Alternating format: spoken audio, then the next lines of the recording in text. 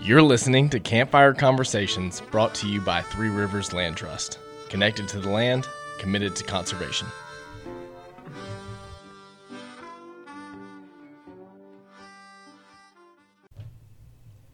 Well, welcome back to another episode of Campfire Conversations. First, we're going to start off the top with some somewhat sad, somewhat happy news. Kind of a little bit bittersweet, but I've got Crystal Cockman here with us, our Director of Conservation. Is that your official title? Yes. Director of Conservation. You were on like the 5th episode we ever did, and it's been forever since you've been back on. Yeah. But this will be kind of a refresher of that episode, where we're just going to go through.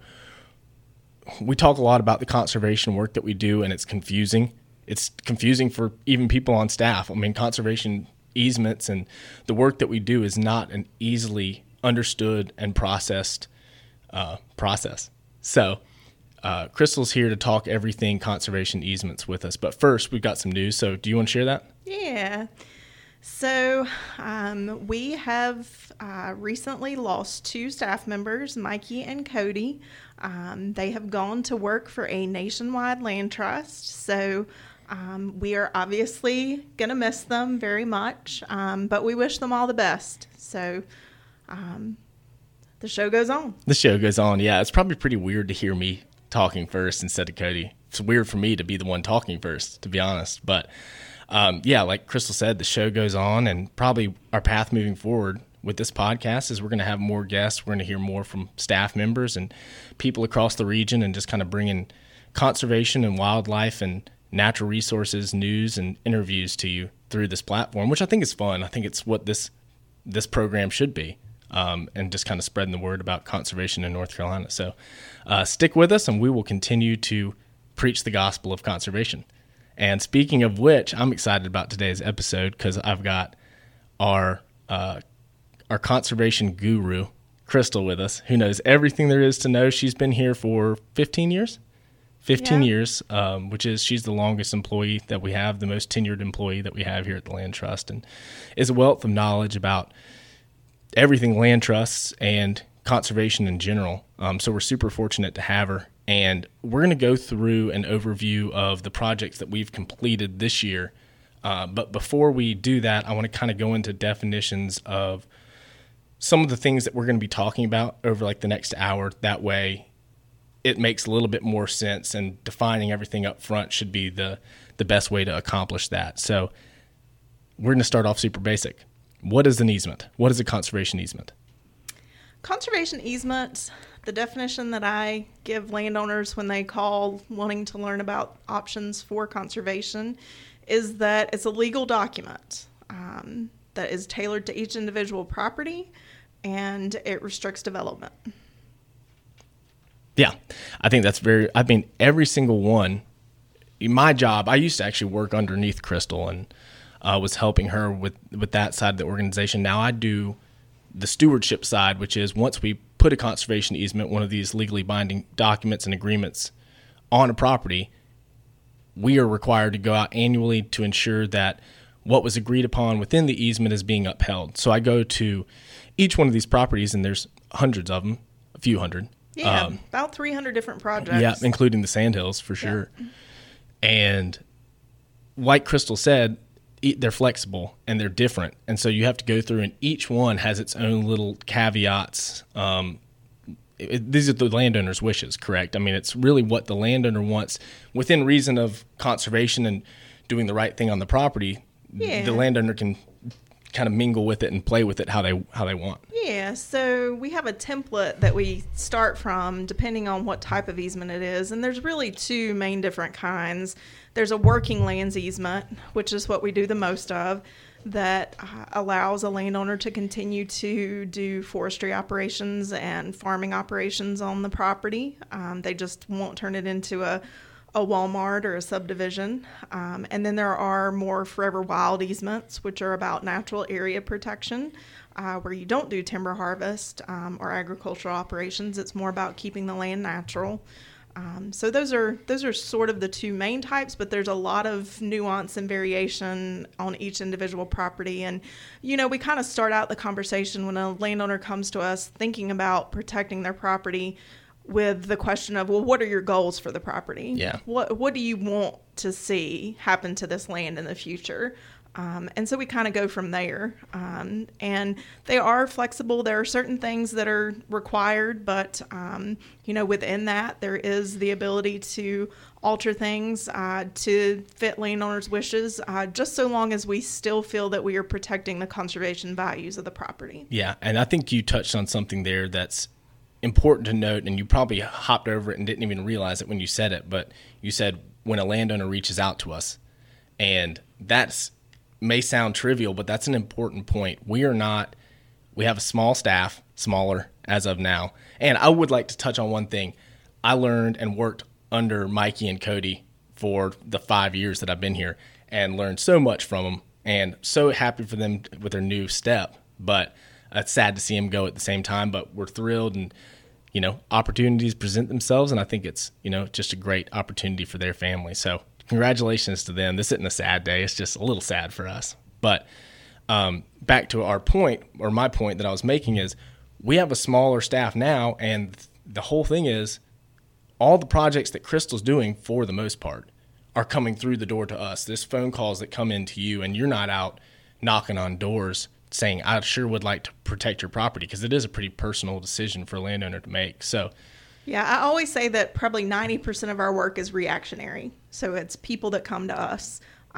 We don't have the time to, we have enough work with folks coming to us that we don't have the time to sort of select properties. And I don't think that method really works anyway, because I feel like the most successful projects are the ones where a landowner comes to us wanting to do this, because conservation easement is a complicated process.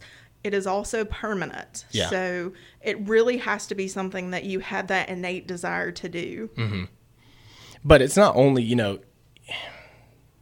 I'm already we're 6 minutes in, and I'm going to go off script here. But I always found it interesting when working with you and going out with the new position that I have and meeting the landowners, that it's all kinds of different people, types of people that conserve their property. Some people conserve their property from just a, deep family tie. This property has been in my family for 5 generations. Some people are true conservationists, and they're going through, and it's just like, I love this place. This place has the natural elements, and whether they're biologists or hobbyists, they know about their property and know what makes it special. And some people are doing it for, tax benefits, along with protecting their property, and kind of savvy business people as well that do it. So it's, there's a lot of play in terms of who you do it. At the end of the day, we'll work with you because it's conserving. If it's a project that we're interested in, it's conserving an important natural area to us. So, I will say too that just because we work with landowners who come to us does not mean that we are able to work with every landowner that comes to us. Mm-hmm. We do have sort of a checklist of criteria of things that we're looking for, and a score sheet, and we sort of run projects through that. And we have a committee that reviews all of those, and then ultimately the board makes the decision on which projects we accept. What are some of the top tier scoring criteria on your check sheet? Yeah, so obviously size, the bigger the better. As I've said on the prior program, it takes just as much work to do a 500-acre conservation easement as it does a 50. So, that's certainly something that we factor in. We typically do not look at easement projects that are less than 40 acres. Yeah. Just because we don't have the staff capacity to steward a lot of really small projects spread out across 15 counties. Mm-hmm. But also, does it protect a riparian area? Does it protect a natural heritage area as identified by the state natural heritage program? Is it protecting prime farmland soils? And, there's a lot of different criteria, but those are just a few of them. Yeah, without getting too much in the weeds, at some point we need to get on somebody from the NHP, the Natural Heritage Program, to come on and talk about their work, because I find it fascinating. All right, we'll move on so we've talked about kind of what an easement is and the process that goes into a landowner reaching out and then beginning the very, very beginning of that process. But before we kind of dive into more of that process, first of all, there's kind of two different types of easements. Well, there's a few. You've talked about like working lands easements versus no touch, but there's another kind of subsect of easement, which is they can be donated. They can be a donated easement, or they can be a purchase easement. So explain the difference between those two types of easements. A donated easement is an easement that is typically just between us and the landowner, and the only compensation for that is what you would receive in tax benefits. So the difference between that and a purchased easement would be that for a purchased easement, we're typically applying for grants or looking for private donors who are willing to pay for the value of a conservation easement. And I guess that means I should break down how we value conservation easements. Please. And there is what's called a conservation easement appraisal, and it's basically a before and an after. So if this property could be developed to the maximum, if we had a house on every half-acre lot, what would it be worth? And the highest and best use value of that property. And now, with these restrictions that may limit it to only one home site to 100 acres, what is it worth now? And that difference is the value of the easement. So you could donate that, which is let me slow that down for just a second, because that kind of goes by quick. Highest and best use value. What is the maximum amount of money that you could get off in its current state in the current market off this property, minus the value of what this property is worth now that the stipulations in this easement are enforced on this property, which would, at the very bare minimum, limited development rights and loss of right, or at least hindrance of right. Sometimes there's subdivision clauses, but for the most part, inability to subdivide the property into the future, which is pretty significant. Which in means terms of value. to break it into pieces and sell it, Yeah. not to put a subdivision on it, but to divide the property in any way and sell it in pieces. Yeah. That's another thing that our easements prevent. So highest and best use minus the second appraisal equals value of the conservation easement. Okay, sorry. Carry on. No, you're fine. So that's what the value of the easement is. And when we're talking about a donated easement, it's the theoretical value of the land. It's not any sort of cash that actually comes to the land trust. It's just what you're eligible for your federal tax deduction. And then purchased easements, as I said, are easements where we're able to actually find funding to pay a landowner for that difference in value. And those are much more complicated. They require grant writing most of the time. They're much longer processes. So, anywhere from 2 to 4 to even more years to actually get one of those purchased easements accomplished, depending on which agency you're working with. Some are easier to work with than others, just the reality of it. Or potentially purchased easements can be from private donors who have a special interest in protecting, a specific natural area or something like that. Yeah. And back to donated, the reason it's called, I guess to make sense of it all, the reason it's called a donated easement is the value of the easement that you put on the property is basically considered a charitable donation. That's where the tax write-offs come from. That's your giving up value of the property. That's a donation. For the betterment of the state of North Carolina. Exactly. So there are public benefits. The easement does not open the land up to the public, but the public can view the scenic beauty of it from the roadside. It's protecting water quality. So there are public benefits to it. Unless the landowner in that donated easement said, I want the public to be able to access this property. It's kind of up to the landowner, but it certainly doesn't mean that the public can go out and enjoy it whenever they want. It's still trespassing. So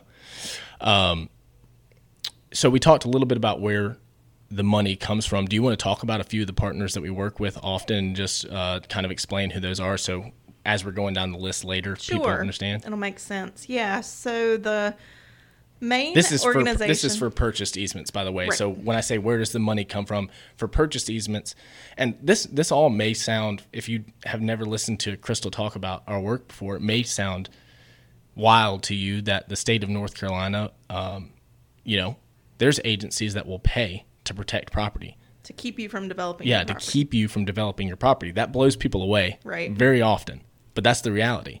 And I think it's a good thing.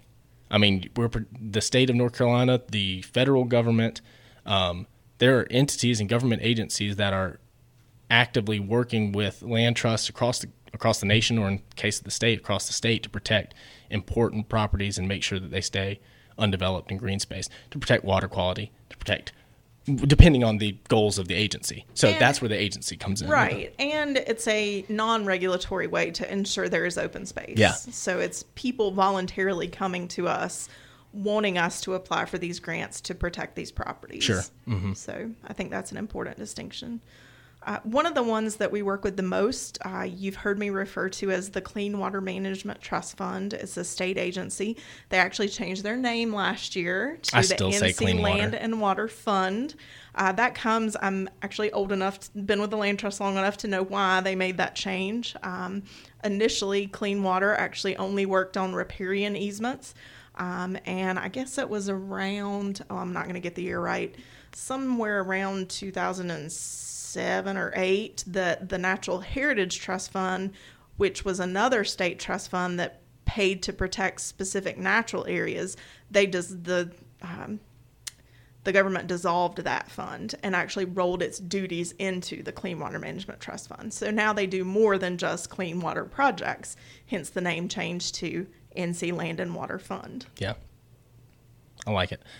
So NC Land and Water Fund, and then that leads into the Agricultural Development and Farmland Preservation Trust Fund, right? ADFP. Yeah, so that's another state trust fund that pays for partial purchase of easements on farmland. Mm-hmm.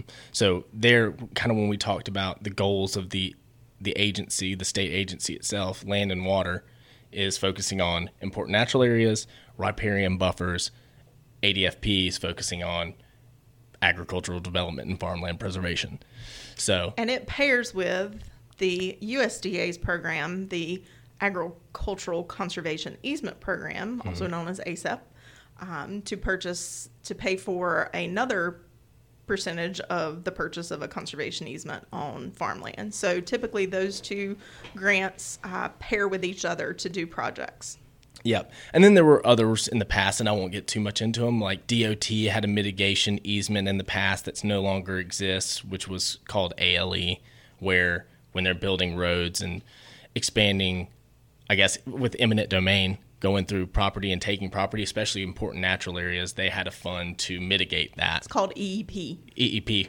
Would I say ALE? That was I'm so many acronyms. Yeah. EEP. I'm the one doing those contracts. I shouldn't. Yeah. Which stood for the Ecosystem Enhancement Program. Mm-hmm. Yeah, and EEP. So we have a handful of those projects that we've done, even though it now exists. But again, they're perpetual easements, so you still have to go back and monitor those, even though the program doesn't necessarily exist. Mm-hmm. The easement is forever. So I think that's important to note as well. And there are a handful of others. Oh, tons of them. Plus, there are private foundations that also will fund projects. Yeah. And speaking of private organizations trying to fund projects, I think it's a good time for us to note like our plans or hopes or desires for trying to do something similar ourselves with a farmland fund. Do you want to speak on that a little bit? Well, we've had the idea that we would really like to raise some specific funding to do farmland projects because there is limited funding available at the state level. There's a lot more at the federal level, but you have to have a 25% match. So if you don't get that from the state, it could be supplanted by private donor money or our own trust fund money, monies that we would have to purchase those easements. And that would be a way to get even more farmland protected than we currently are able to. We have a revolving list of farmers who are interested in doing these purchased easements. And they're really, great tools for farmers who may be struggling to be able to purchase more equipment or more land to make their operations more sustainable. Just right now, we could do over 3,000 acres through more than a dozen farms of interested landowners if we had the funding to do it. If we had the money and weren't reliant on grant agencies to provide that funding. Right. And I think that's one thing that I really took from my time that I spent working with Crystal was the phone calls that I fielded and the visits that I took with farmers who called all the time. And you would go out to their farm and talk about, potential conservation options. And they're saying, oh, well, I'm very much interested in the ADFP program. I'd like to get paid for this conservation easement so I could use that funding to pay off the farm or get more equipment. Right. It would be super helpful to me. And like Crystal said, that number may have just slipped on by, but there's over a dozen farmers that are on a list that we have that have expressed interest that they want to protect their farm. They would like to do a purchased easement, and there's just not enough money to go around. So it's hard to look at that list and see the potential conservation just sitting there, but there's not really much you can do about it. Hence the idea of having a farmland fund and trying to raise the money to have that fund so that we can do those projects. It's something that we're working towards, but for now we're continuing on with the model that we're doing, and as we get to here pretty soon, we still have plenty on our plate. So it's not like we're lacking work by any means, because I think you'll be very impressed with the amount of conservation that's happened this year alone. So, okay, any other notes that I have before we get into the projects? Yeah, one more. This is a fun one. How long do projects take, Crystal? That is a loaded question. Yes, it is. We can do donated easements, in as little as probably 6 months, whereas purchased easements can take as long as 4 or 5 more years to complete, just because of all the due diligence that has to be done, not to mention even just applying for and successfully getting a grant. I mean, a lot of times you don't get it the first time you apply. So there are many projects that I've applied 2, 3, 4 times before we get the money, and each of those is a year cycle. So, there are projects that I've been working on almost the whole time I've been at the land trust, it feels like. That may be an exaggeration, but there are a lot that take a long time. Which takes a very dedicated landowner. It does. With time on their hands to just say, like, I want this done. Time's not an issue. A lot of patience. Yes, absolutely. Sure. And probably sometimes some frustration as well. Absolutely. Yeah. Before I move on, I want to kind of give a quick breakdown as fast as I can, correct me where I'm wrong, on the funding mechanisms of the tax breaks, and then like you mentioned a word, and I'll give this definition really quick, but match money from the purchase easements. So I'll do this as quickly as I can. Tell me where I'm wrong.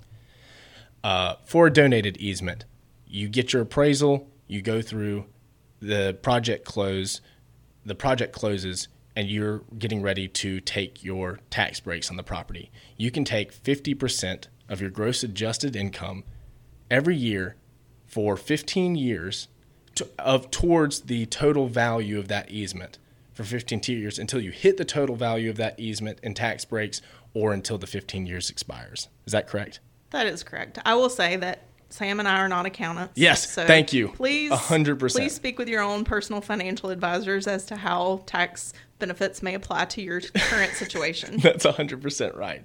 But it's just a quick breakdown. But that's something that when I worked with Crystal, I learned to save from her very quickly on, which is, I'm not an accountant. Talk to yours. Regarding purchased easements, you get your conservation appraisal or your conservation easement appraisal, and you get the value of your conservation easement. In the case of the Land and Water Fund, you can get 50% of the value of that easement upon closing in cash. We try to aim for that 50% paid, 50% match. They will do more than that. Sometimes landowners want to donate more than that if they don't need as much funding. Sure. So there's no hard and fast rule with Land and Water Fund, but we find that 50% is a model that's much more likely to be favorably looked upon by their board. And then, so the match would be match made by the landowner. So you get 50% of the value in easement in cash, and then the match is a donation, and then you can take the tax breaks on that 50% as a theoretical number. And then with a partnership with the NCDA and the USDA, the NCDA puts in a 25% match, the USDA puts in a 50% match, and then the landowner puts in a 25% match, which then they can take the tax breaks on. You got it. Okay. I taught you well. There you go. Well, there's the breakdown in terms of, I guess, compensation for a conservation easement across the board with those programs that we're talking about, whether it be donated conservation through Land and Water Fund or NCDA and USDA. So now that we've gone through some definitions, let's get to the fun stuff, which is what have we protected Let's this talk year? about what we've protected this year. So I've got a list right here. We talked about it, but let's do the big numbers first. How many acres? So far this year, we have protected 3,596 acres. And we are on track to potentially protect as many as 5,000 acres by the end of the year. It's a big year. It is a big year.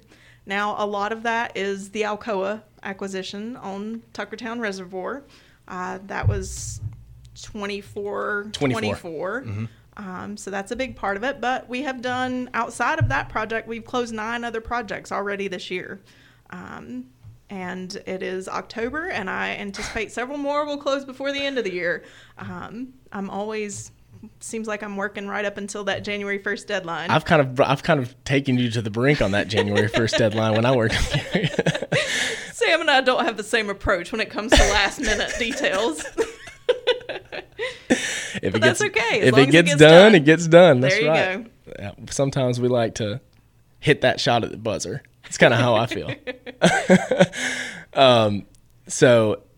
And just to give you an idea of value, please. That $35.96, not counting the money that we raised for Tuckertown, just through the other 9 projects, represents about $4.1 million worth of conservation work so far this year. Yeah, excluding the 7 figures associated with the Tuckertown project as well, which is pretty amazing. And that's the reason I asked about earlier when I said, where does that money come from? That $4.1 million for the 3,596 acres that have been protected comes from all of the funding sources, including loyal listeners who, donate to this organization and keep the lights on, but really for funding projects, specific projects. We're talking about these grant agencies. We're talking about private donors. We're talking, just all the funding sources that we listed. Yeah, to be clear, that is just project money. Yeah, that's just not project any money. operational money. That is just money that has gone into protecting land directly. Which is amazing. Yeah, which is really amazing. All right, now that we have the big numbers out there, let's start at the beginning of the year and kind of go through project to project. The first one that I see, actually, I'll let you. These are your babies. I'm not going to steal your thunder. Go ahead with your first one. No, you're fine. The first project that we closed this year was back in February, and it was the second phase of a 526-acre project that we call Poison Fork Forest. And this is a largely mature hardwood tract that is on Poison Fork Creek, which is a outstanding resource water. Randolph County. It is in Randolph County. A little bit of it's in Montgomery. It's kind of right on the line. But Poison Fork, even though the name doesn't sound so great, is an outstanding resource water, which is the highest water quality designation that the state of North Carolina gives to streams. So, and just as a small note, we believe that poison actually is a derivation of poisson, which is French for fish. Oh, no kidding. I didn't know that. Yeah. Very cool. So a lot of people ask, where does the name Poison Fork come from? Did you mention, sorry, I was like sitting here writing some notes real quick and I missed one thing. Did you mention that was a purchase CE? I did not. Okay. That was a purchase conservation easement project that the project that we closed, the phase 2 was with Land and Water Fund monies. Phase 1 was all with private donation and also some funding from the Open Space Institute. Their Southeast Resilient Landscapes program, which is a program that does not exist anymore, but it was a program that paid for protecting properties that are climate resilient. Right on. Sweet. I'm just going to kind of, as we're going along, it's something that we haven't talked about. If you're new to this program or you're new to Three Rivers Land Trust, I think it's worth noting that we're a regional land trust that does this work, which means we work in a region, a footprint. 15 counties is our territory. And I think one thing that's really cool about this list is the spread in which these projects kind of across our footprint are scattered about. And that's not, for a staff as small as ours, that's not an easy thing to do. That's a lot of travel time. And it's a lot of work and a lot of dedication to conservation in general. But we really try to do a good job spreading out our work and making sure that everybody in our footprint has equal opportunity to protect their property. So as we're going along, I'm going to be tallying the counties that these projects are in. But I will say we're a little Randolph heavy. Look, which is where I live. No coincidence there. Okay, next.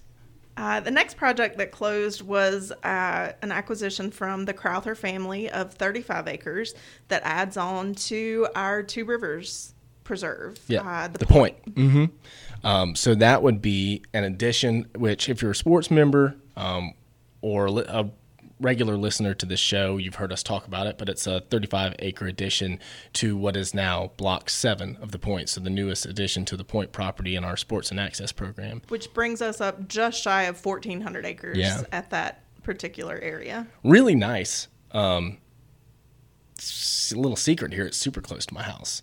Not that it's in the sports program, so it's not like it's a place where I get to go play, but it's kind of on top of a mountain, little mini mountain. It's very mature hardwoods. Got a nice stretch of Deals Creek running through the property. Nice bottomlands, and I think it's just a really cool addition. It was one it just made every bit of sense in the world to add to our complex. Completely undeveloped, not great access into it except through our property, and really nice. So I think everybody on staff is thrilled that we acquired that property and added it to like Crystal said, that makes it about a 1,400 acre complex. So I think just adding on to these massive green spaces that we've worked hard to protect is a good thing. And I'm going to make a list. That's Rowan. That was Rowan. All right. That's 3 counties. If you said that Poison Fork Phase 2 has a little tip of Montgomery in it, then we're on to 3 counties. 2 projects, 3 counties. It's a good start. All right. What's next? Well, the next 2 are both Randolph. Okay. So these are 2 large farms, each of almost around 200 acres. One was a little more, one was a little less. Both purchased farmland easements, both beef cattle farms. And those were done in partnership with Randolph Soil and Water Conservation District. Shout out to Randy Freeman, who had never done one before and really took the ball and ran with it. That's awesome. So they were actually the applicant for the grants. We helped them administer the grants, and then the easements were assigned to us. Yeah, sweet. Which means we're the monitoring agent who goes out and ensures that the stipulations within the easement are being upheld. But it's nice to have somebody to help you with those projects and the application process because, like I said, as you'll continue to see, Crystal's plate and Emily's plate, who we'll talk about in a minute, is pretty full. So. And as to our earlier conversation about having more farms I know where you're going. This is an important note. This was a way for us to somewhat cheat the system a little bit. We're only allowed to apply for so many farms each year, through but the ADFP. local soil and water districts can also apply. So we have partnered with not only Randolph, but also Davie to get some additional farms protected of farmers who came to us that we were not able to apply for the funding for. Mm-hmm. When it comes to, and this is just a little side note, but I think it's a question that I've asked you in the past, so I think it's worth noting. When it comes to, you've got a list of 15 farms, how do we choose the 3 that get applied for?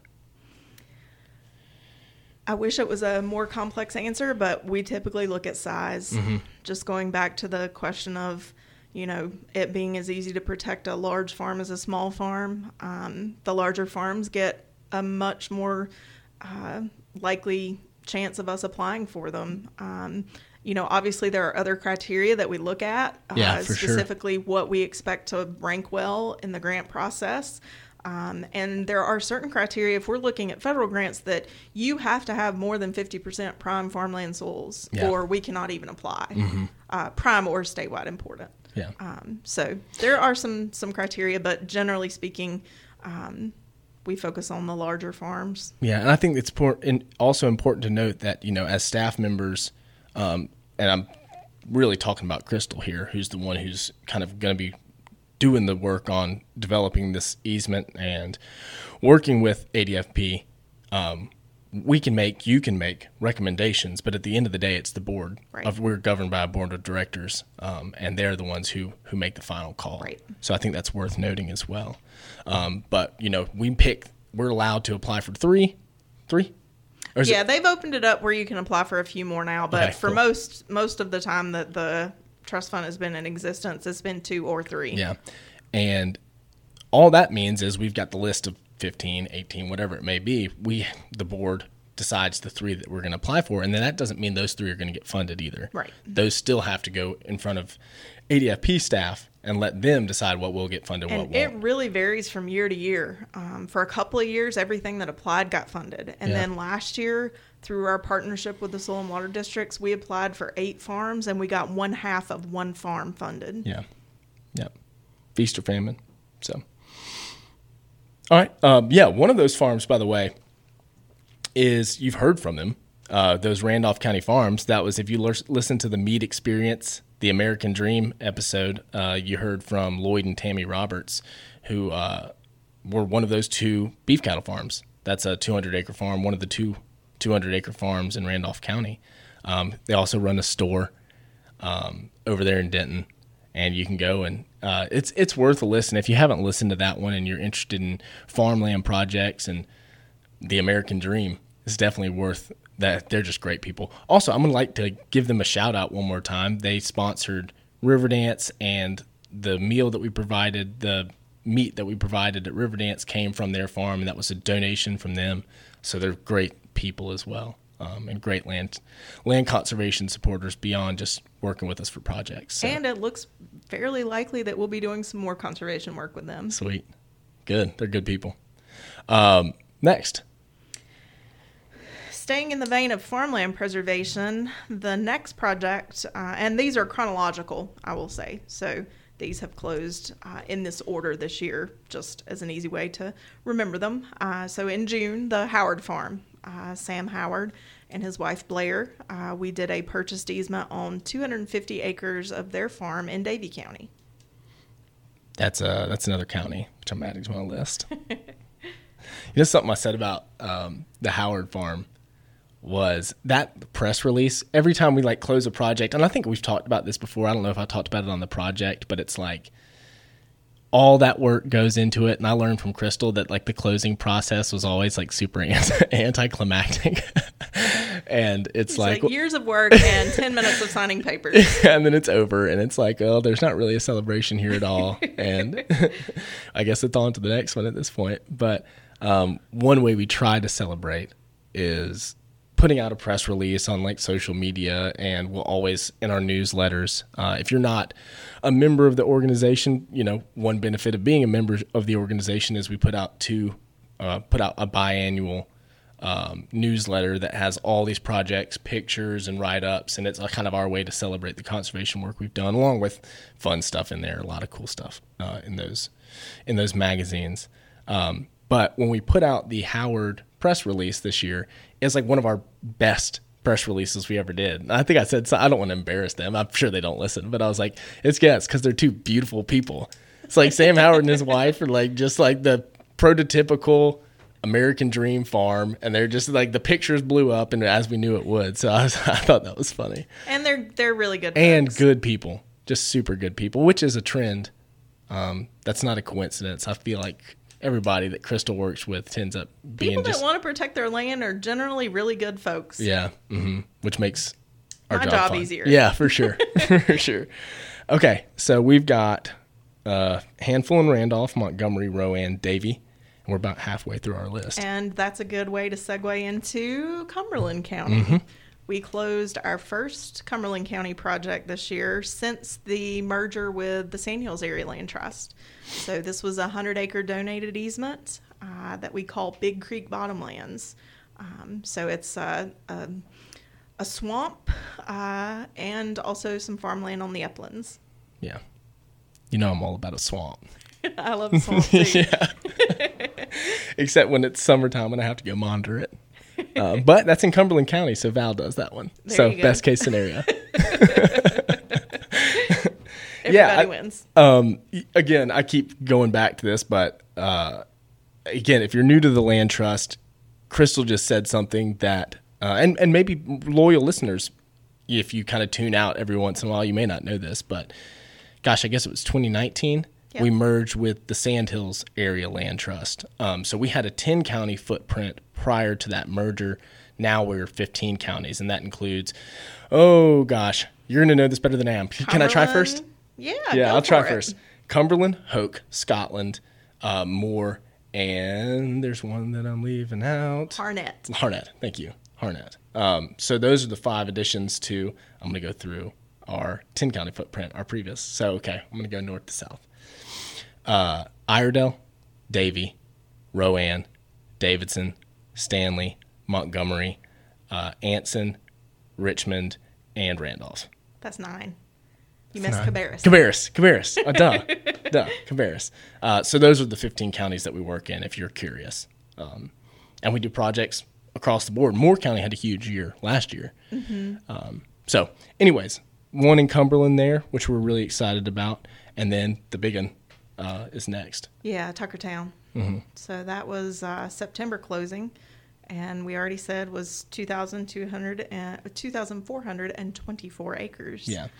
And really, most of this episode we've been talking about private lands conservation, but that's not the extent of what we do. I mean, this is a true public lands into the public trust, open for recreation and enjoyment for all people kind of project with statewide and beyond importance. So I think the episode that we talked about it, Cody and I talked about it, said it was probably the biggest, the full Alcoa closing is probably the biggest thing that we've ever talked about on this show. And I know it's probably probably one of the highlights of your career, feather in your cap, I'm sure. So talk about counties. So that's got some Davidson in it and some Montgomery. So that's another county for us that we just checked off. Sweet. Moving on. We've already talked about Alcoa out the wazoo, so we'll kind of pass over that one. If you're interested, go back a couple of episodes and listen to us as we break down the full story of that project, because it's worth knowing. And that brings us back to Randolph. So the closing that is next in order is the Cranford property, which is a 84-acre conservation easement on the Uwharrie River in Randolph County. Yep. The Uwharrie River has it's near and dear to your heart. It's a focal area. Yeah, it's a focal area. And we have a few focal areas, one being around the Point property, the Yadkin River watershed, especially in that area. The Uwharrie River is definitely an important one as well. One that you've done a ton of work on. We were doing a blueway on the Uwharrie River before the term blueway was cool. Yeah. So we've worked with the Wildlife Resources Commission to add 3 public accesses, one of which is on land we still currently own, Low Water Bridge, and one of which is on land that we bought and transferred to WRC, the Capel Tract, which is at the confluence of the Yadkin, where the Yadkin becomes the PD, where the Uwharrie flows in. And lesser known fact is when I started with the Land Trust as a stand-back intern way back in 2005, I did a conservation prioritization plan for the Uwharrie River, looking at parcels along the river and seeing which ones were the most important to protect. That's awesome. Yeah, the Uwharrie River is, if you've never been out to that area, we talked about it in our last episode, talked about Low Water Bridge, and it's truly the mountains. Until you go out and walk in it, you're like, oh, okay, it's the mountains. Go walk in it and then tell us it's not the mountains, I mean, you look at the Uwharrie River and you think there could be trout in it. There's smallmouth. I know. There's smallmouth in it, which is hot tip. But, except for a few months in the summer, it just really looks like a trout river. And it's beautiful. And I think that is a high quality, it's not high quality watershed, is it? I think it is high quality watershed. Wow. It is definitely nationally significant aquatic habitat. Yeah, I knew it was ranked very highly. So it's an area we're really proud of. And you should, if you haven't. It's I feel like a little bit of an underutilized resource in terms of just, people don't really think about it. You think about going to the mountains, you're going to go up to Pisgah, but there's right in the heart of the state, close to all the urban centers, is a nice little mountain range, and through the work of the land trust, you can go enjoy it via boat. You can go get in a kayak and float to go in or out of any of the boating accesses that we put in, and really go and float along a lot of conserved properties. It's a very protected waterway, and it's a beautiful trip. Don't go when the water's down. You'll be dragging. I have floated the Uwharrie River when it took me an hour and a half, and I have floated the Uwharrie River when it took me 6 hours. Same stretch. Yep, me and Ben, the _drifter_life, for those keeping track. Me and Ben did a float on his little pack raft a few months back, and it took us about 5 or 6 hours. A lot of dragging. You're talking probably that stretch from Low Water Bridge Road to 109. Yeah. Which is a great float. If you're new to the area, it's a good place to start. About 6.5 miles. Mm-hmm. Yep, very nice. Okay, one more, I think. Yeah, one more that has closed so far this year, and that is the Webster easement, which is our, for this year, first Moore County project. And it was a 40-acre donated conservation easement on Herons Lake in Whispering Pines. I helped you with that one. You did. Yeah. Sam wrote a mini grant to pay for the transactional costs. Yeah, it's so exciting. Another shout out to the Land and Water Fund. Mm-hmm. For Another sure. way they're making things happen. Another cool little wetland, little swampy area. I think it's pretty cool. Little pocket, and kind of a developing area where 40 acres are somewhat hard to come by. Yeah, and it's a forever wild easement, so the hardwoods that grow there will be there to protect the water quality and the view shed of the lake from now on. Yeah. Okay, that is 7 counties. Which is Not pretty bad. pretty doggone Almost good. halfway. And we have maybe closing in the next week 4 more coming down the pipe. I know you don't say your piece because I think it's important to say. I never talk about a project until it's closed. Yeah. Because it's never final until the papers are signed and recorded. Okay, but I'm gonna try to pull a little bit out of you. One in Davidson, maybe. Yes. If it One in closes. Davidson. One outside of Ashboro, potentially. Mm-hmm. Another near one Poison Fork, right? Close to Poison Fork. Mm-hmm. And then the last. Is a Little River project also in Montgomery County. Sweet. So 4 projects in a week. hopefully That's all that gonna will be happen, plus the through hike. Yeah, that's going to be a doozy. Yeah, that's going to be a doozy. Yeah, we'll see how it goes. So, I'm trying to see. We were kind of coming through and making this list before the episode, and I was going through, and I was like, is there anything else worth mentioning? And Crystal said, well, we need to talk about Emily, who I don't think has been on the show, but a new employee to the Land Trust who is helping Crystal out and being her right-hand man, and she's been great. Yeah. You're happy? I think you're happy with your decision. She started with us in February, and there's, a lot to learn, and she's done a great job. So we're very fortunate to have her, and I hope she sticks around for a long time. She's learning the nuances of working with grant agencies and managing field trips and outings and everything in between. And probably, maybe has a little bit better time management skills than me, which is a certain big plus. You know who else is great is Addie. Addie's sitting in here with us, so I feel like I need to give her a shout out too. Speaking of new employees. Absolutely.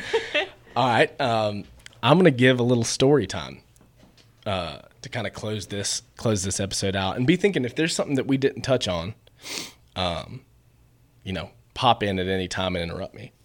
So this weekend we've got over the next 3 weekends events planned for every weekend.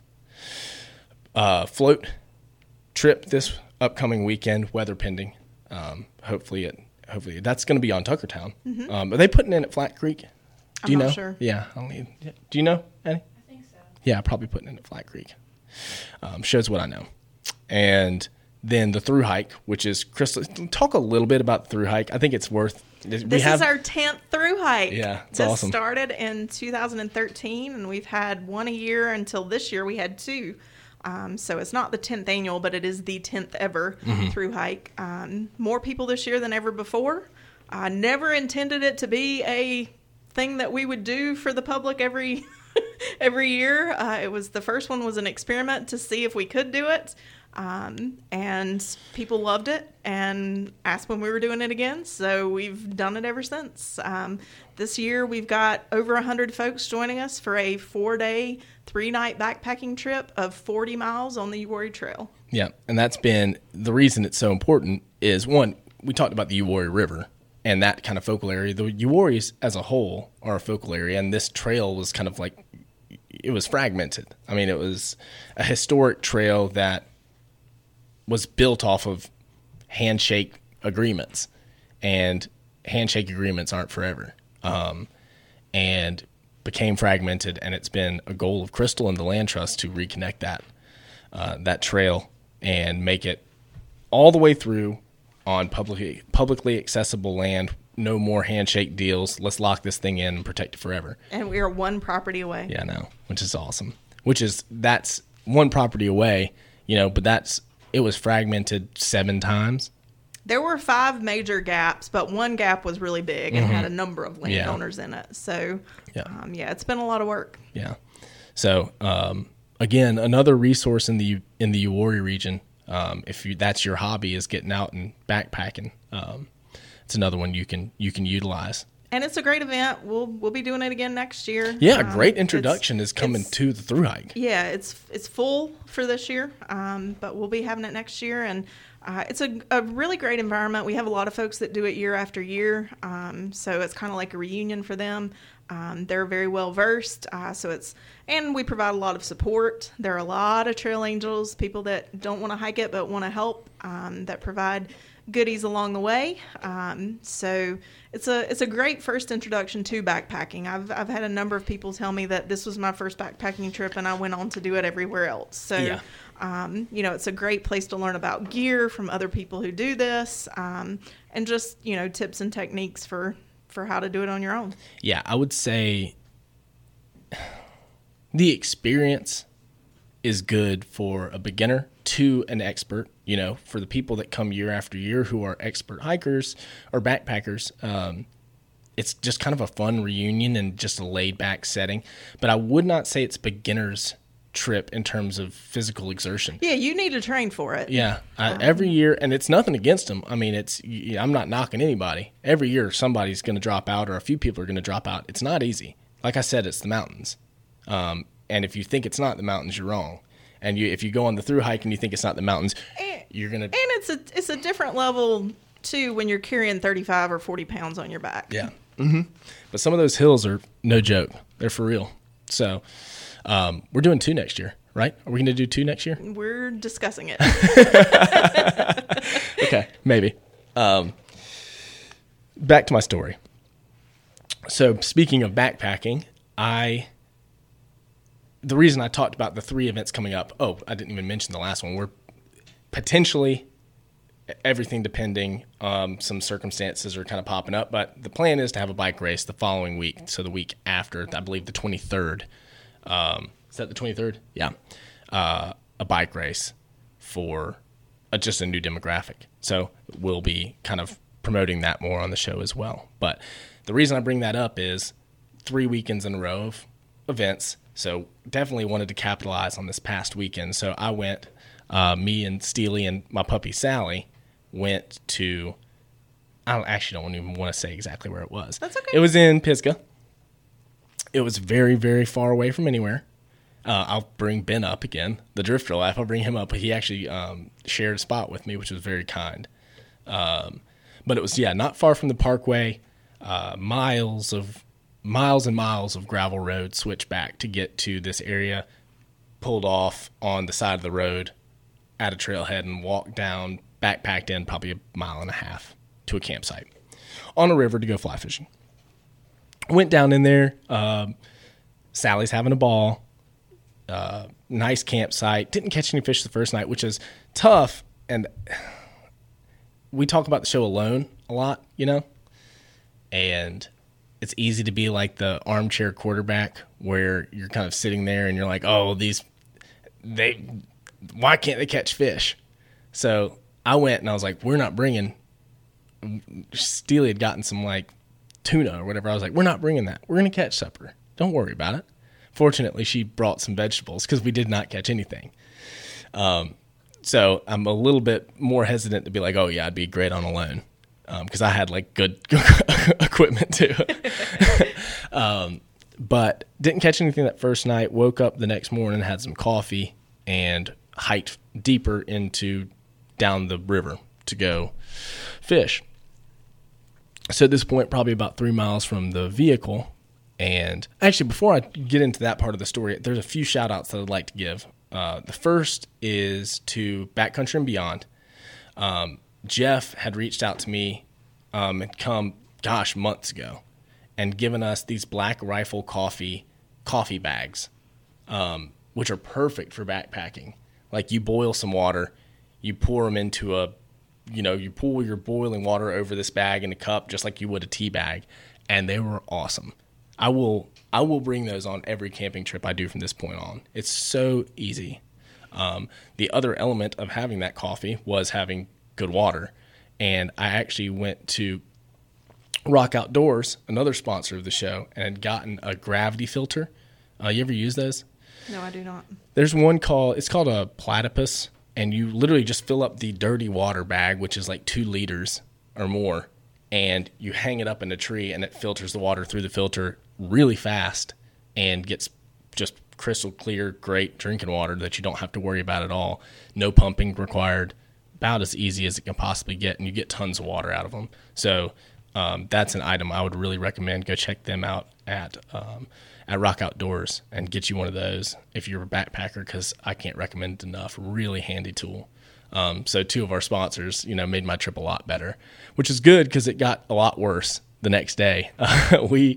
We hiked about a mile, so like I said, about 3 miles from the truck, and started catching fish. And I was, I figured everything out, and some nice deep pools. Is a wild stream. So, every fish, no matter the size, is a trophy to me. Caught a couple of wild browns that were really pretty, and was starting to feel really good. And we're walking upriver, no really good trail. And Sally's out in front of me. She's, we get done fishing a hole, and then I let her swim in each hole as we're going along. And about 5 yards out in front of me, I see her jump up in surprise and dump off the rock that she's standing on into the river. Underneath her is a copperhead. And I wasn't certain what had happened. I knew that either she had stepped on it or she had been bitten, but I didn't know for sure. It all happened so fast. I don't want to say fortunately. It's, what would you rather have, your dog get bit or you get bit? One of us was going to get bit. It was very well camouflaged, sunning on this rock. There was no, the pattern was perfect. Leaves are starting to fall. They're laying on the rock. It's just, there's no seeing it. And she jumps into the river. The snake dumps off the rock and is swimming at her. So she's terrified because I'm yelling at her to get away from the snake. And turns out she's been bit on the leg. And so I get her out of the water. She's bleeding from her leg, holding her leg up, and fishing trip's over at that point. Right. So I guess there's a handful of lessons to be learned. Nothing, there's nothing. I guess another sponsor that's worth shouting out here is the first person I called is Grayson from Lost Highway Gundog Kennels. As soon as I got up to my car and got service, I called him first, and he was super comforting, made me feel better. There's not really that much you can do. You're not going to go and get antivenom or your little puppy. And so he's just like, talk to your vet, get some opinions, everything's going to be fine. And then he told me something that I think was I needed to hear, wanted to hear at that point, and that was, it's unlucky. It's like, it's not a common thing. It's super unlucky, and you're taking your dog out, and don't let this hinder you from taking your dog out. You got this dog to be your companion out in the woods, and, unlucky things happen. Right. So that was really nice to hear, and I appreciate him. One thing that he's going to have coming up in 2022, and we've talked about some, is snake aversion clinics, where you can, it's not a fun process for you or for the dog, but you can protect your dog from being bit by taking them to that clinic. And that's maybe something, she may be snake averse now after the events of this weekend, but she's, will definitely go to that clinic. And And but I just don't think there's nothing that could have been done. It's not like she was messing with it. That being said, she gets bit, fishing trip's over, and there's a few things that I did that I think, I don't think I would change anything that I did. I picked her up and carried her out. Just wanted to put as little blood flow through her as possible, keep her calm. She was in a lot of pain. It turns out a pit viper bite is a painful ordeal, so I wouldn't recommend that for you or your dog.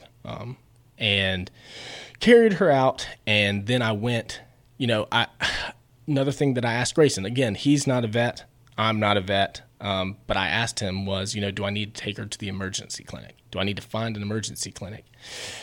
And he said, I don't want to tell you what to do, what not to do, whatever you feel comfortable. I would go to your personal vet. I was 4 hours from home. So, it's kind of a hard decision to make, but that's the decision that I did make, and went, and my vet was very gracious to meet me on a Sunday. And here's really what I gave her Benadryl. I'm not sure that does anything, but I did. But when your dog gets bit by a copperhead, you can go, and the things that you need to be cautious about are infection. So got her some antibiotics, got her a little bit of medicine for pain, and medicine for swelling, to take the swelling down. And that was it. I mean, the swelling was bad. The pain was really bad for a day. And with the help of Grayson, my vet, all of that went away. All that went down. And good lesson for me, just in terms of just staying calm. It's not the end of the world. Be as fast as you can, but don't wreck your car trying to get there, and handle it. And moral of the story is, a day later, swelling's going down. She's wagging her tail. Everything's happy-go-lucky, and she's running up and down the stairs again. So there's a good end to the story. Good ending. But I thought that would be an interesting story. We've definitely talked snakes before, and I know you're interested in all this, but I have a couple of questions. I was just reading an article, and it was referenced a friend of yours, I believe, Jeff Beam. Yeah. And it was talking about baby copperhead season, which is, I guess, you can shoot the middle as like prime time, but from like August to early October is the window when you can come across baby copperheads. Everybody that I've talked to about this story is like, oh, was it a big one? Was it an adult, or was it a baby? I hear the babies are really bad. That's the ones you need to be scared of. And I think that's from the article that I was reading from Jeff. It's complicated, but have you heard, tale of baby copperheads? I've always heard that small snakes, young snakes don't know how to regulate their venom. Mm-hmm. That generally a snake is not going to inject venom into something that they can't eat, unless they absolutely have to. And they generally try to inject just enough to do the job for whatever they're trying to eat. So I don't know. I don't know how that applies to when a human gets bit. I think that's right. I mean, I think it's like, again, it's more complicated, but I think there's certainly some merit to that, where like baby snakes, I guess there's a difference between a predatory bite and a defensive bite. Right. But, a little baby snake's got to unleash what it's got in store. But for an adult snake, it can regulate it a little bit more, and dumping all of your venom into prey that doesn't need all your venom, or a predator that doesn't need all your venom, that's a caloric. Everything's about calories, and that's a caloric output could be harmful. Yeah, unnecessary, and could be harmful to that snake down the road. The snake that bit Sally was an adult, probably 3.5 feet long, and I don't think it was it was a predator bite, or it wasn't a predatory bite. It was a defensive bite. Could have been a lot worse, and it was also on the leg, so at least it wasn't in the face. Right. But yeah, I found that interesting, and that's what I've heard from everybody. So I thought I'd do a little bit of research on, baby copperheads, and there does seem to be a little bit of merit to that. Baby copperheads, if you don't know, look a lot like their parents, but have that light green, lime green, yellowish tail on the end. Hershey kiss pattern. It's kind of unmistakable pattern on the snake. The reason I want to talk about this with you here is, right now, me and venomous snakes are not in the best of terms. But as a lover of snakes and as somebody who's not necessarily afraid of snakes, talk me off the ledge of being like, any copperhead I see out when I'm, out, I'm cutting its head off. I'm seeing a little bit of red, which I know I won't. I've never been that way. I've always, I've not been that way. They have just as much right to be out there as me. But as a lover of snakes, talk about your. Well, I don't necessarily have the affinity for copperheads that I do say for a rattlesnake. Yeah. Just because they're a rare species, and I can still understand if you've got one around your house, kids or puppies or something. Kids or puppies, that it's maybe not a safe place for it. Yeah. And there's not a lot of success in moving snakes. Yeah. But we have to coexist with them. Yeah, 100%. And accidents happen. And that's the thing to know. It's rare. It's uncommon. No telling how many times we out in the woods doing our job have walked right past a copperhead. Oh, yeah. And it's never the snakes even you don't see that you need to worry about. Yeah, 100%. Now, you're always talking rattlesnakes, and you had a cool sighting. This is something that Cody and I talked about on the show, is we have like a running tally of cool things that we see in the woods and cool pictures that we have. And you showed me a really cool picture over lunch of a sighting that you just had, and it kind of ties in with baby snake season. So yeah, this is on a conserved property too. I won't say where it is, but yeah, there are some places in the Uwharries that I am aware have maternity sites pretty often. I've been fortunate to see, I think, 5 different areas with baby rattlesnakes. So they're super cool. Yeah. Yeah. But yeah, they're a rare species, and something that also indicates you've got good habitat. Yeah. So it's a fortunate thing to see them from that regard, but I know that not everybody is comfortable with them. So I understand that, but I think they're super cool. Yeah, they are super cool. Working this job, especially the one that I do now, I'm outside a lot, and I had yet to see a venomous snake this year. I thought I was kind of in the clear almost. Really, I know September and October, early October, it's a prime time month, but getting a little bit complacent this year, towards the end of the year until that. But in terms of venomous snakes that I see them so rarely. And I know you do too, except unless you're seeking them out, going to one of those sites. I mean, Right. How many times doing this job? I've seen rattlesnakes, I think, just in walking through the woods 3 times in the 15 years that I've been at this job. Yeah, which is amazing. I've seen, the reason I bring that up is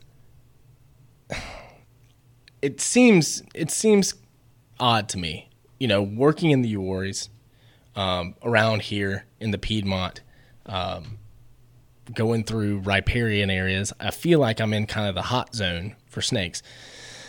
This may be anecdotal. It probably is. Could be complete coincidence. Of the venomous snakes that I've seen in the last 2 years, I've seen 3 rattlesnakes and that 1 copperhead that bit Sally in the river, in the mountains. So on rocks and swimming in the river, all of them, all 4 of them. And outside of that, I've seen 1 copperhead in the Piedmont. So if you're a Western North Carolinian, you can write in and tell me if that's an anecdote or if that's, there's a trend right now. I'd be curious to know. Again, I spend far more time in the Piedmont out in the woods than I do in the mountains. That's, where I go vacation, but I've had a lot of snake sightings. So if you know anything more about that, maybe we can get Jeff on sometime and talk to him about snakes. I'd love that. But be careful out there. And they're not out to harm you. It's just, you can just get unlucky sometimes. So, any final notes? Final thoughts? I'll end this the way that I ended the 5th episode that we had, by saying that if you are a landowner that has an interest in protecting your property, we are here. Yep. And 90% of our work is reactionary. So, it's hard for us to find you. So, it can be you that's the landowner. It could be somebody that you know but now you know a little bit more about what we do. If you know somebody that might be interested in, it doesn't have to be you in particular. You can at least share the word about what we do, and that's how projects happen. It's just all word of mouth, and it keeps Crystal busy. So thanks for coming on. You're welcome. Yeah, we will talk to y'all next week, and I don't know if we have a guest or not, but we'll line something fun up. I really enjoyed this. So talk to you next week.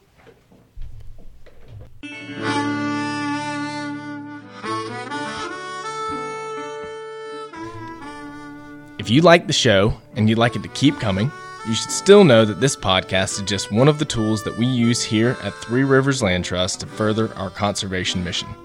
Our number one priority and purpose has always been to conserve land and natural resources for future generations, and to be a voice for wildlife, to ensure that they have habitat forever here in North Carolina.